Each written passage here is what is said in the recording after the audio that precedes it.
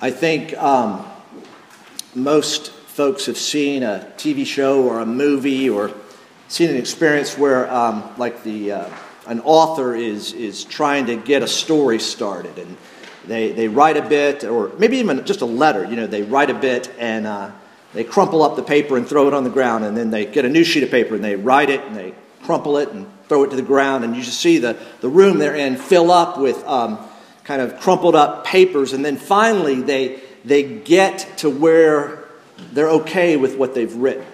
Well, a similar thing happened to me over the last day. You can change the title of the sermon. It's not confident and uncertain. Rather, it's going to be living by faith. Confident and uncertain, I think, are two words that capture a bit of what's going on, but I think living by faith will help us grow in our understanding of what God is saying to us through this passage. And as we go to God's Word, let's turn to Him in prayer. Almighty God, our Heavenly Father, we thank You for Your Word. And we pray now, as we have sung, that Your Holy Spirit would illuminate Your Word, would give us understanding, would give us growing awareness of who You are and what You have done and what You're doing and what You ask of Your people. Father, be pleased to use Your Word and Your Spirit in the lives of Your people today. We pray in Jesus' name. Amen. Have you ever faced something you knew you needed to do, you were asked to do, but it didn't get done? Now, why?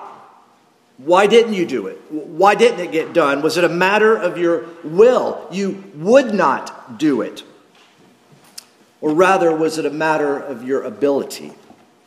You could not do it. Well, I think we've all faced those kind of situations. And in that, what kind of excuses did you give to explain why something didn't get done? Well, in today's text, the preacher, Solomon, is going to help us get rid of our excuses and do what needs to be done. Earlier, he wrote, and we read in chapter 9, verse 11, "Again I saw that under the sun the race is not to the swift, nor the battle to the strong, nor bread to the wise, nor riches to the intelligent, nor favor to those with knowledge. But time and chance happen to them all." Time and chance happen to them all. So why plan? Why act? Why make decisions? Why take actions? Now, that could be a thought that paralyzes us, right? Well, if time and chance happen to them all, why do anything? Why run the race? Why get in the battle? Why try to learn? Why try to earn money? If time and chance happen to them all, why do anything? It can paralyze us, but on the other hand, it could also prompt us to act. If time and chance happen to them all, then why not go for it? If there are risks in everything, then it would be better to risk it, as it were, moving forward than standing still. We are coming to the end of Ecclesiastes, that wisdom book, where at the beginning, at the end, Solomon, the preacher, says, all is vanity. All is like a vapor, a mist, a breath. It's like smoke. It's fleeting. It's empty. All is vanity. He says that at the beginning, and he says that at the end. But along the way, he's providing, as we've seen, words of pleasure, words that we can take delight in, words of pain, words that are sharp, that penetrate, that wound us, that heal us. Words that provide perspective as we're walking and getting our way to that summary statement of fearing God and keeping His commandments. It's also helping us prepare for the certainty of our death for the certainty of judgment. Ecclesiastes is helping us stay anchored to our calling to live by faith in Jesus Christ and not by sight in this fallen and frustrating world. Ecclesiastes here is presenting the necessity of fearing God in this fallen and frustrating world. The preacher, through his own life, is telling us that with God, life is fulfilling. Without God, life is empty. We've been seeing week after week the hard reality of the little that we do know and the vast amount of life, things in life that we cannot control. And we see that the more the preacher looks, especially under the sun, the more he struggles to make sense of the world. Ecclesiastes does not have all the answers, nor does it even claim to have all the answers, but it helps us nonetheless know and love and serve God, even when we don't have all the answers. In other words, it helps us to walk by faith and not by sight. Last week, when we looked at chapter 10, verses 12 through 20, it was a text once again centered around wisdom and its ever-present opponent, folly. And we saw that the preacher continued to observe and evaluate, and he spoke about wise lips, the wise employment of words, wise leaders, the wise exercise of leadership, and wise labor, the wise expenditure of effort. And our text last week presented a contrast between wisdom and foolishness, and it issued a call to be wise. And in doing so, it asked really two questions. Do you see the contrast between wisdom and foolishness? And do you hear the call to be wise?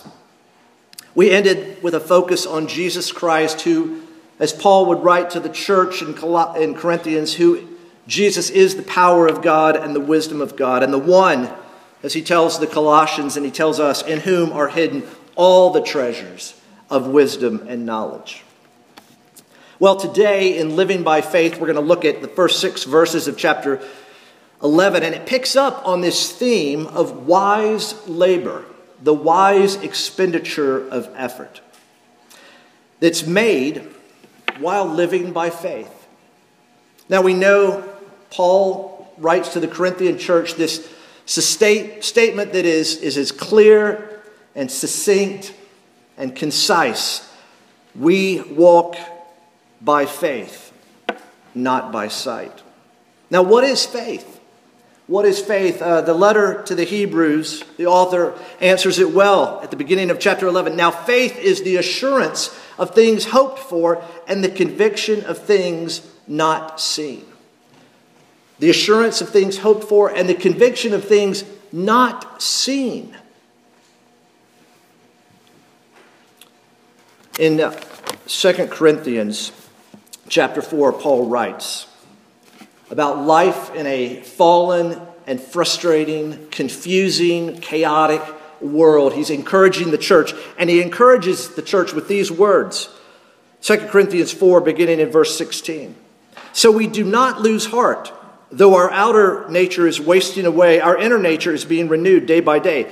For this light momentary affliction is preparing for us an eternal weight of glory beyond all comparison. And then he says this, as we look not to the things that are seen, but to the things that are unseen.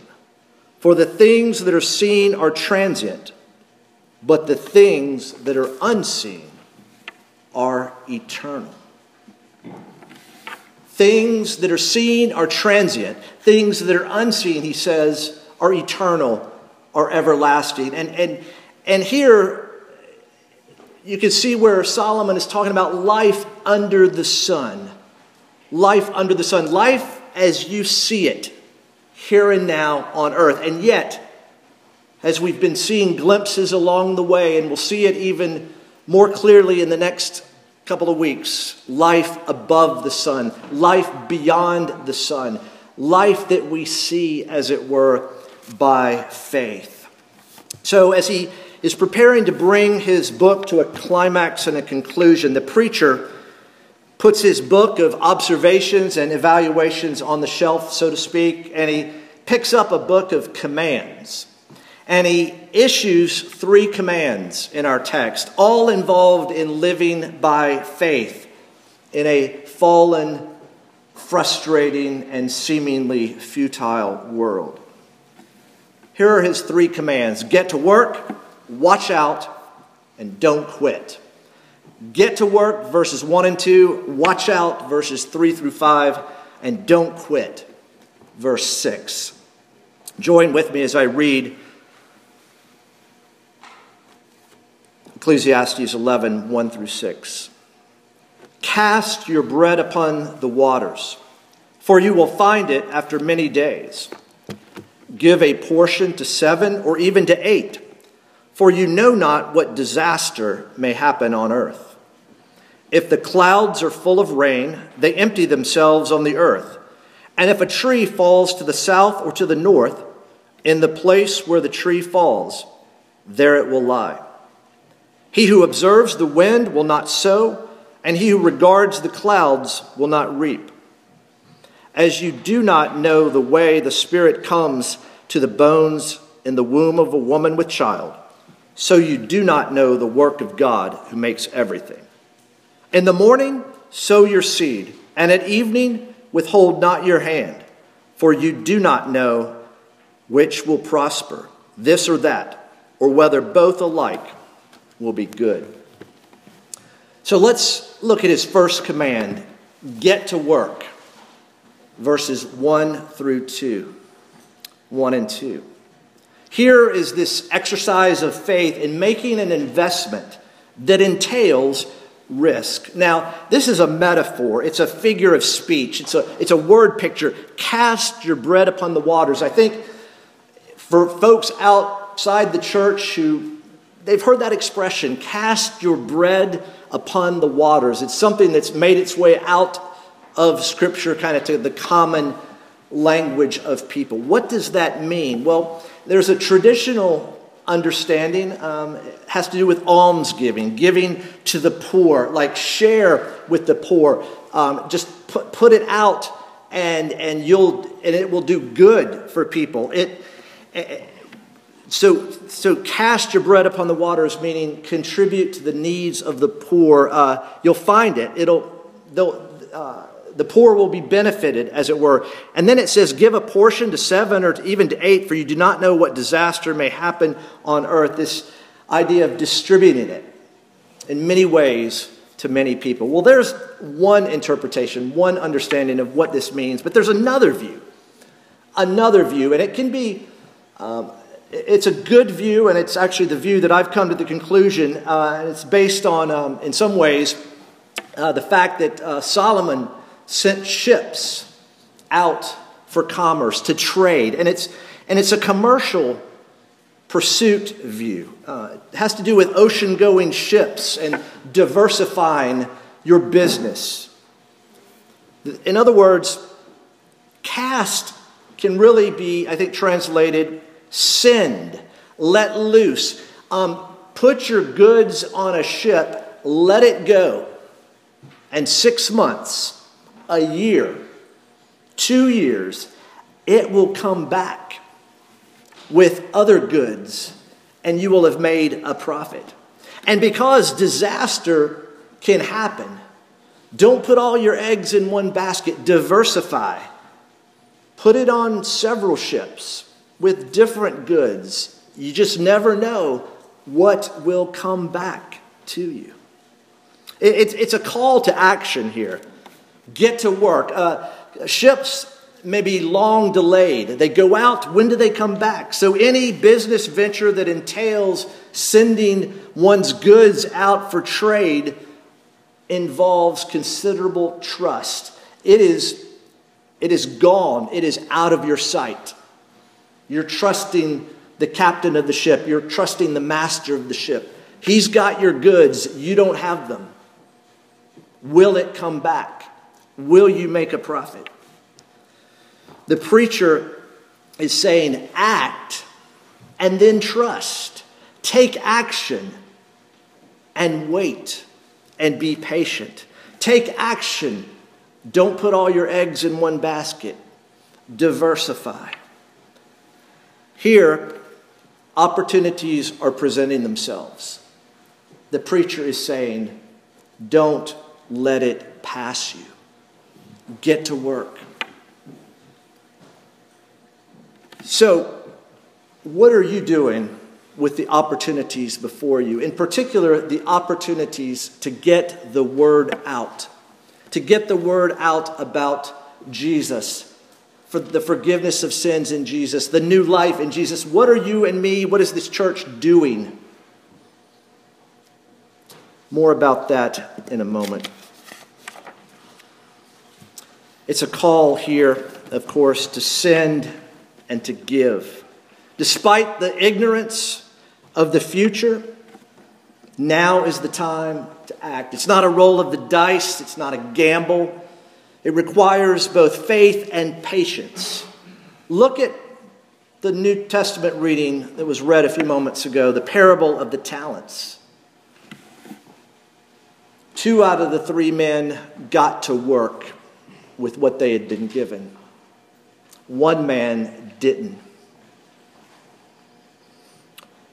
Charles Finney, the well-known American evangelist of the Second Great Awakening, kind of the new measures, introduced some things into evangelism that are pretty questionable when it comes to can they square with Scripture. But nonetheless, the story is told of Charles Finney being criticized for the way he did evangelism. And the story goes that he said something like this: well, I like my way of doing it more than your way of not doing it. The preacher here is saying in so many words, do it, trust, be patient, wait, send, give, wait. Now, after calling his reader to get to work, the preacher calls his reader also to watch out. Because there are some hindrances to taking action, some obstacles that are going to get in the way. Watch out. It's a warning.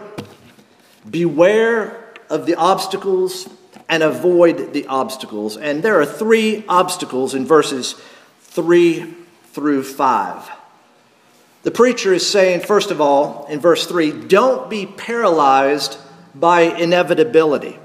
Look at verse 3. If the clouds are full of rain and empty themselves on the earth, and if a tree falls to the south or to the north, in the place where the tree falls, there it will lie.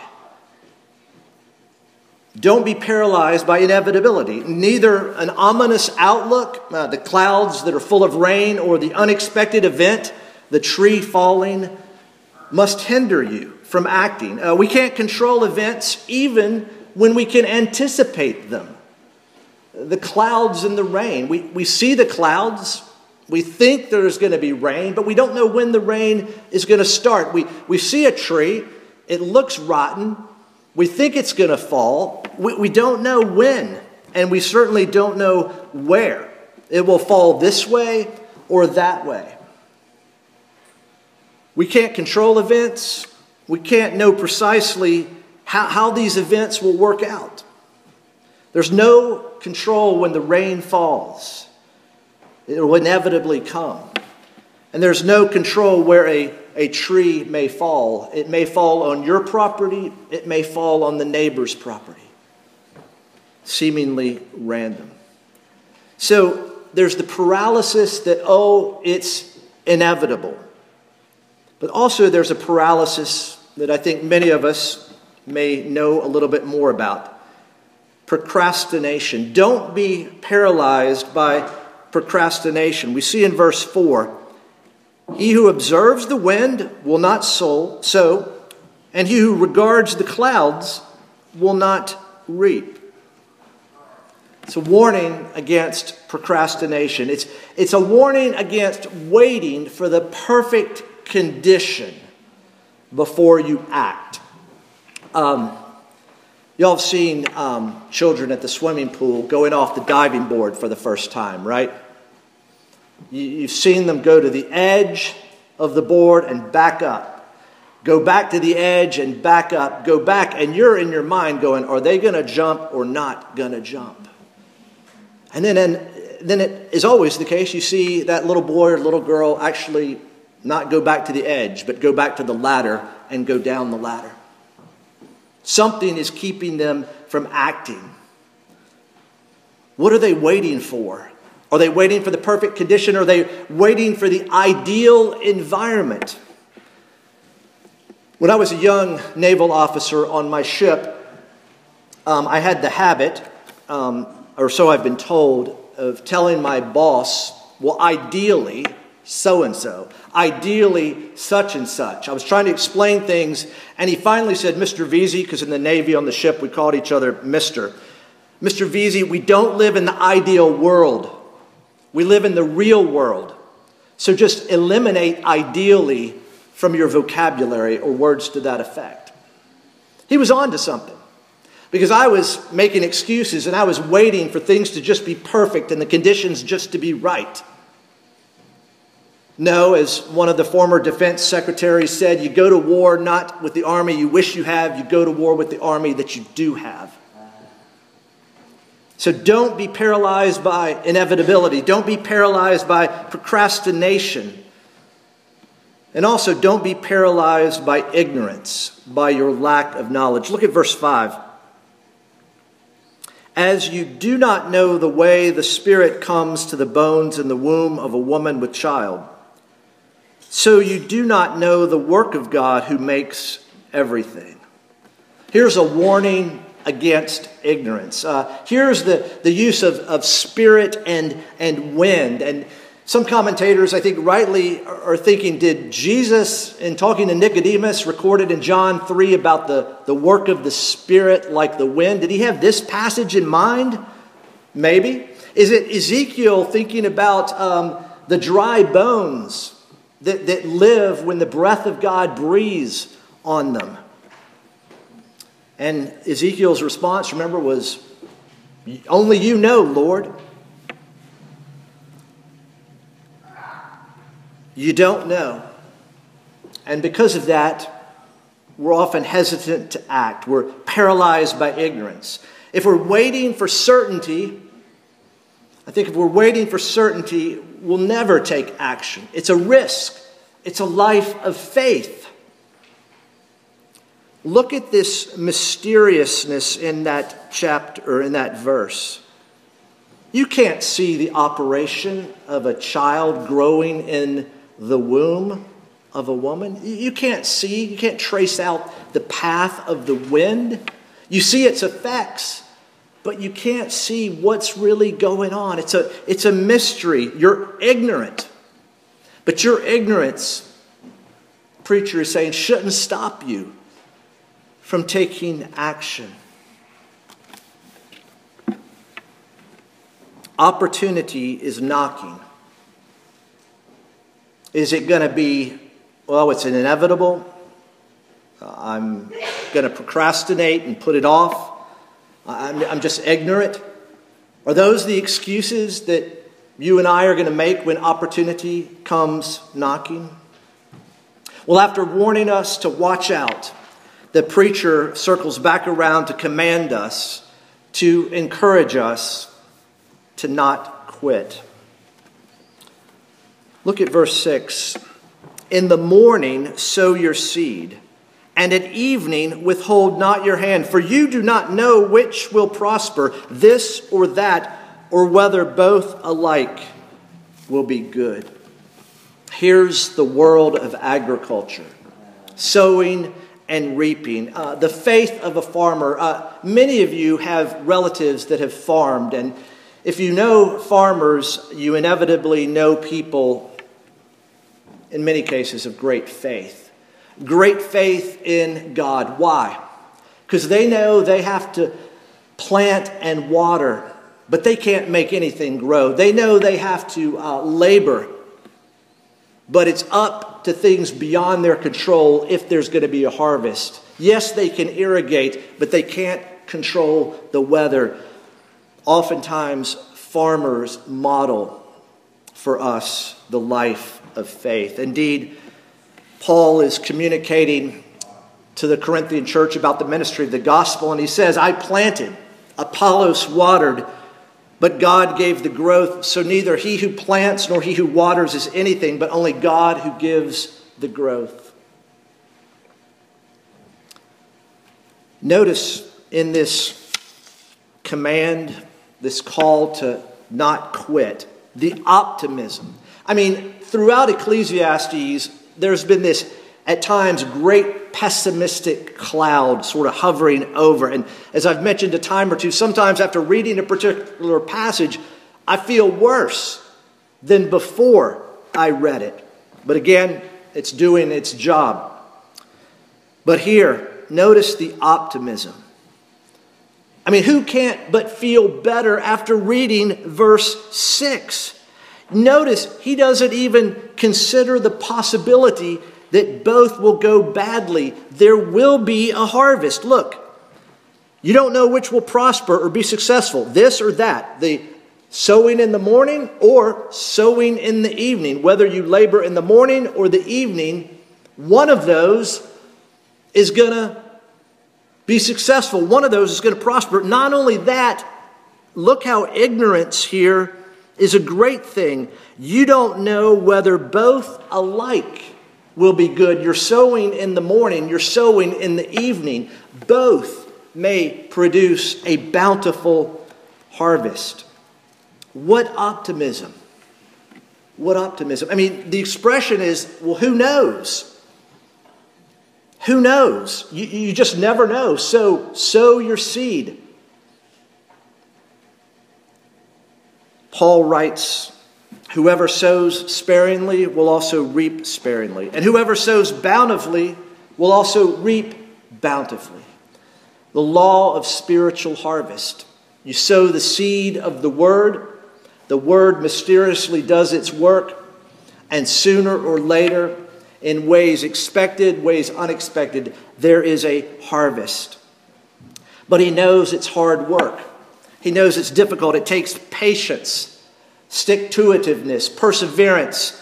And so he writes to the Galatian church, and let us not grow weary of doing good, for in due season we will reap if we do not give up. You see the condition? We'll reap if we do not give up. But it's the life of faith. It's trusting and believing in things that are unseen. It's getting to work, watching out, and not quitting. Back in 1910, Theodore Roosevelt, the 26th President of the United States, was on a world tour after his presidency. And when he got to Paris, he gave a speech called Citizenship in a Republic, which among some would come to be later known as the man in the arena. The man in the arena. The preacher is telling us something about being in the arena. And listen to what Theodore Roosevelt said. It is not the critic who counts, not the man who points out how the strong man stumbles or where the doer of deeds could have done them better. The credit belongs to the man who is actually in the arena, whose face is marred by dust and sweat and blood, who strives valiantly, who errs, who comes up short again and again, because there is no effort without error and shortcoming, but who does actually strive to do the deeds, who knows great enthusiasms, the great devotions, who spends himself in a worthy cause, who at the best knows in the end the triumph of high achievement, and who at the worst, if he fails, at least fails while daring greatly, so that his place shall never be with those cold and timid souls who neither know victory nor defeat. Well, that's a president of the United States, but here's the very word of God. Here's the preacher. Here's Solomon saying, get in the arena and get to work and stay in the arena and stay at work. Are you and I the critics that sit in the stands? Or are you and I in the arena, on the field, praying, laboring, suffering,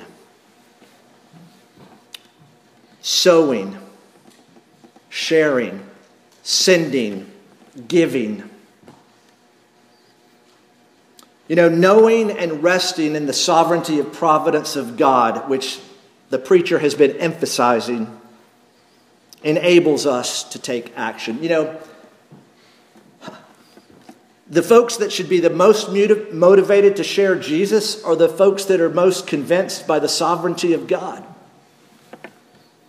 The folks that believe the most in divine providence are the folks that are willing to risk it, to be laughed at, to be made fun of. Why? Because they trust in a good and great God who cares for them.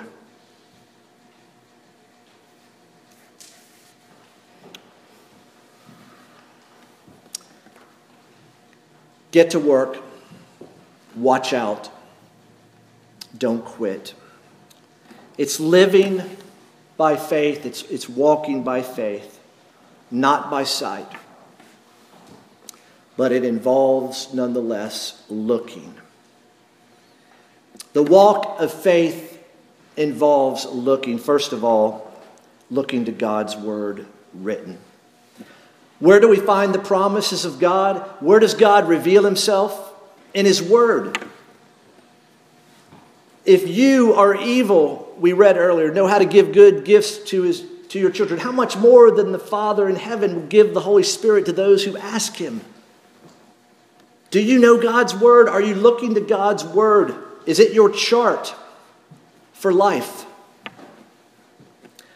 But remember, when it comes to the promises of God, God's word says this: for all the promises of God find their yes in him, in Jesus Christ.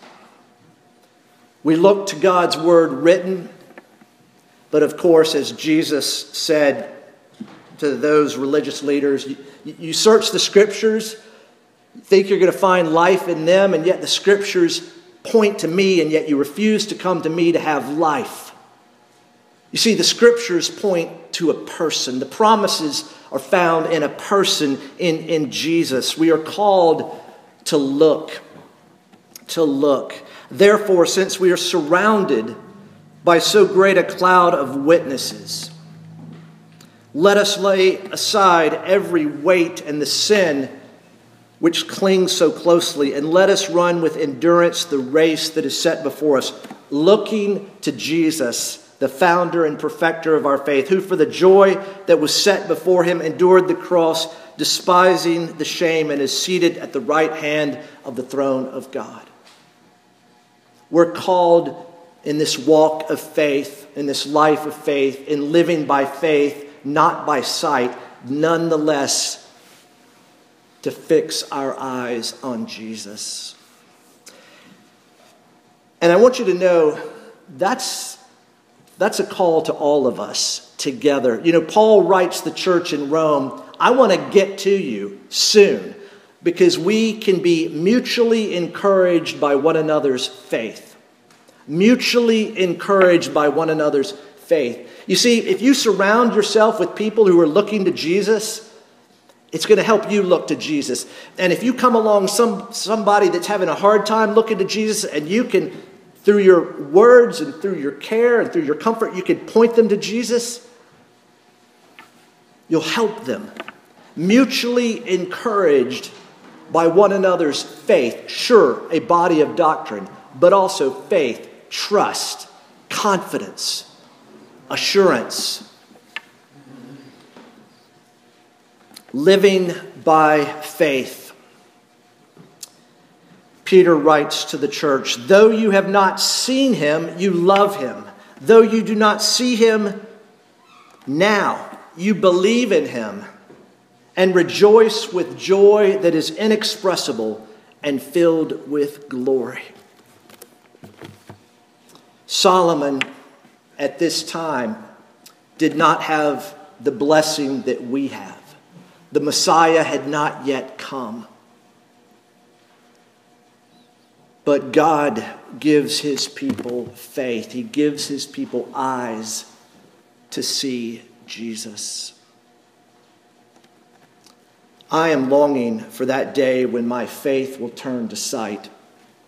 But in the meantime, I'm thankful for God's word, God's Spirit, and God's people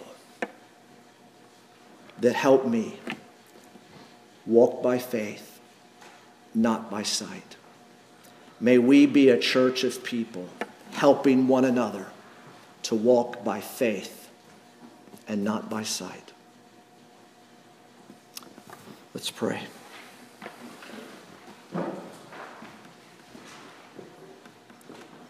Father, we thank you that everything that was written in former days was written for our encouragement, so that through endurance and the encouragement of the Scriptures, we might persevere, we might continue. Father, thank you for being the God of endurance and encouragement.